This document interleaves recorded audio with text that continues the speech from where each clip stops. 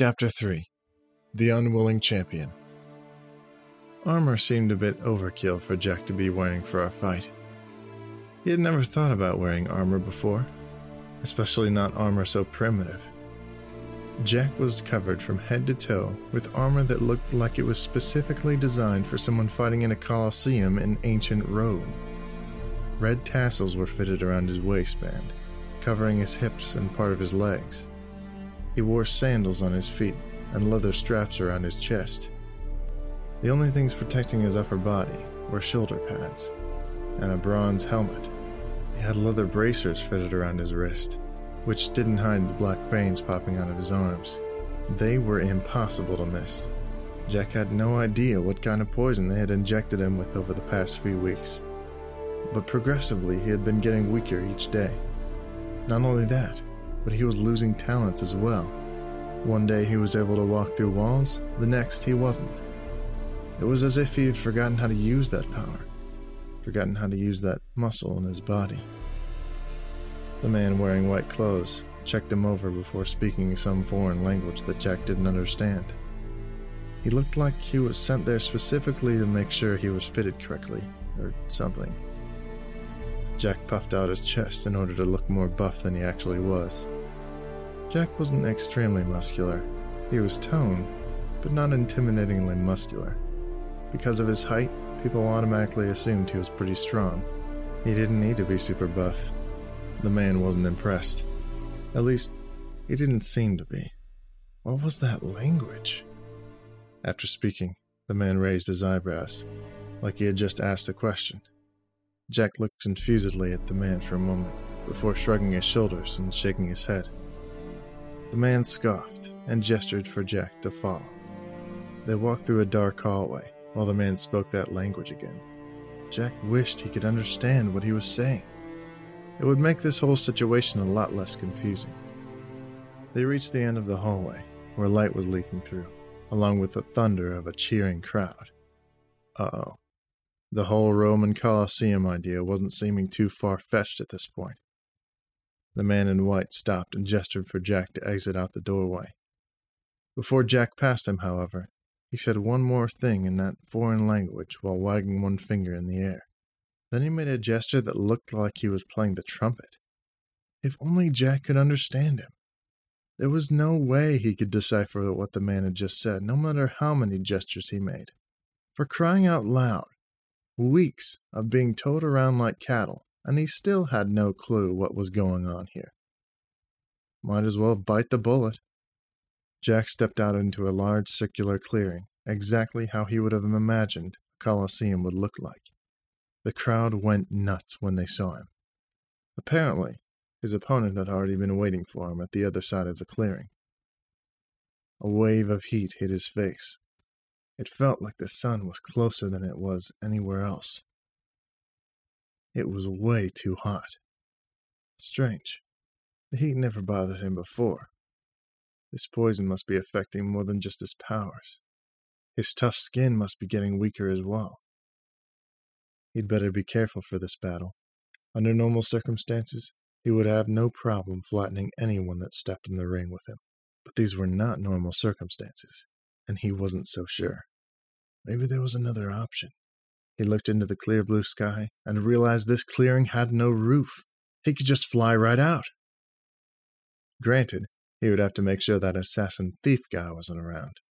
He'd probably be the only person able to capture Jack at this point. After a quick scan of the crowd, he decided to make his move. He ran to the center of the clearing while the other man tensed up, preparing for Jack to attack. One man in a high balcony stood up as Jack crouched down and jumped as high as he could into the open sky, free as a bird. At least, he would be free as a bird if he had made it.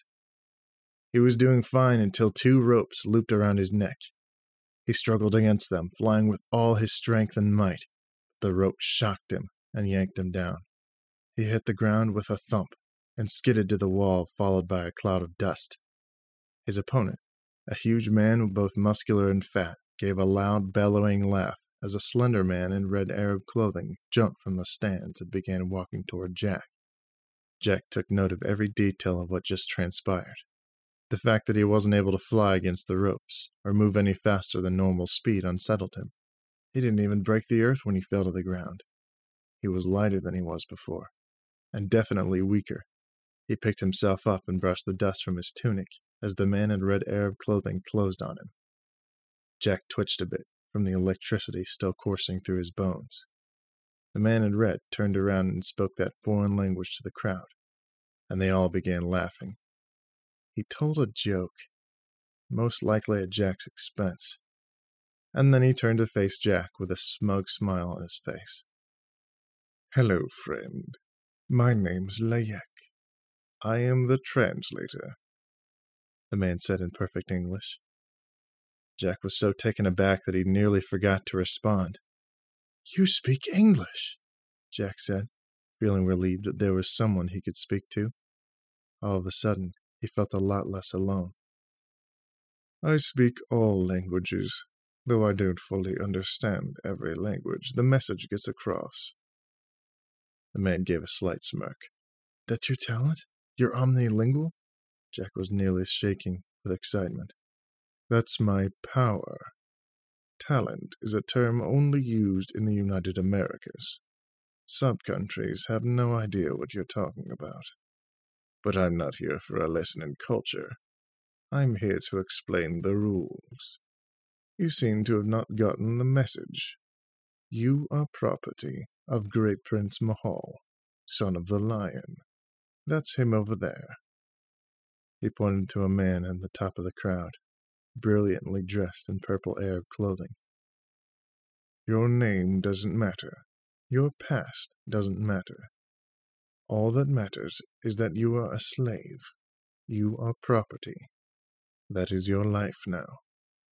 Your escape attempt was cute, and it gave the crowd a laugh, but another will end in your execution, public and brutal. Your opponent is a Paul. He is undefeated in the Colosseum. This will be a fight to the death. Only one of you may walk out of here alive. You were bought at a hefty price, so you will be expected to perform as if you're worth that money. Make a good show of it now. The Great Prince's father, the Lion, is here. He's the ruler of this particular sub-country. He'll be watching to see if his money paid off. Do you understand?" He pointed to the crowd where a man in massive black armor sat next to the prince. His beard was long and braided, and his armor had a red lion on the front. Layek snapped his finger. "Slave, do you understand?" Jack nodded his head, holding his chin and trying to soak everything in. "Yeah," he said distantly. "I think so. So there are no rules to this fighting. And did you say it's a fight to the death?" Layek chuckled. "Yes, that's all. I told the servant dressing you to brief you beforehand, but obviously you wouldn't be able to understand. So I'll give you a rundown. You see those men standing on the pillars?" He pointed to 4 men standing on giant pillars surrounding the clearing. Their attention was glued on the prince, and they were holding golden trumpets. If the Great Prince gives an order, they will blow their trumpets, signifying a number of things. Sometimes the Great Prince will want to throw a weapon or two in the battleground. Other times he will want to allow powers to be used in battle when they weren't before. The trumpets will sound, signifying the beginning and end of each battle. Can you understand that?" Jack nodded comprehensively. Layek began to walk away, but turned quickly, regarding Jack once more. "Oh, and by the way, you kill a Paul today, and you will be granted your freedom." Jack's eyes shut open wide. His freedom?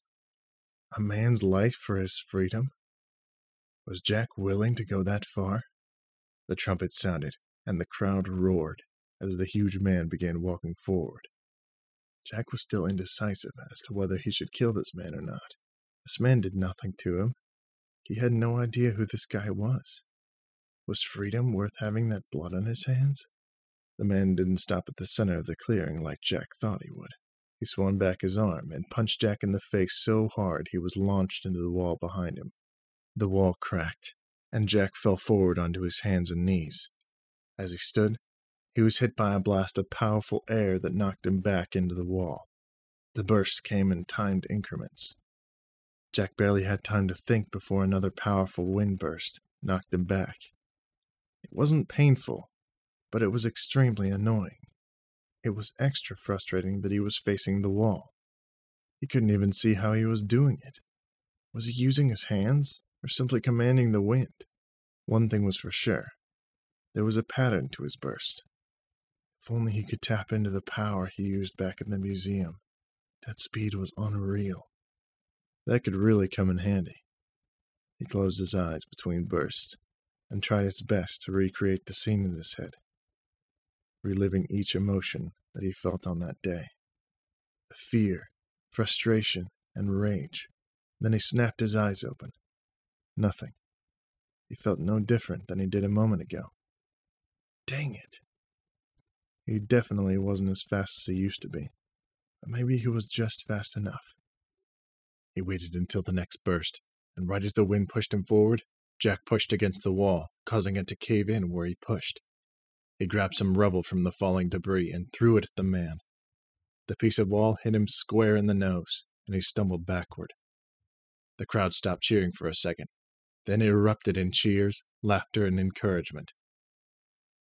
The man held his nose as blood gushed onto the dirt below. Jack tried running around the man in his usual style. He came to a halt behind the man. In a normal situation, Jack would have been running so fast it would have looked like he had just appeared behind his opponent.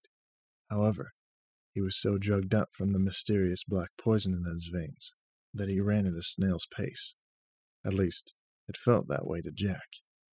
He kicked the man's knees out from behind him, winding up to punch him in the back of the head, when the man swung his arm back, scoring a direct hit on Jack's hip bone. This took him off guard.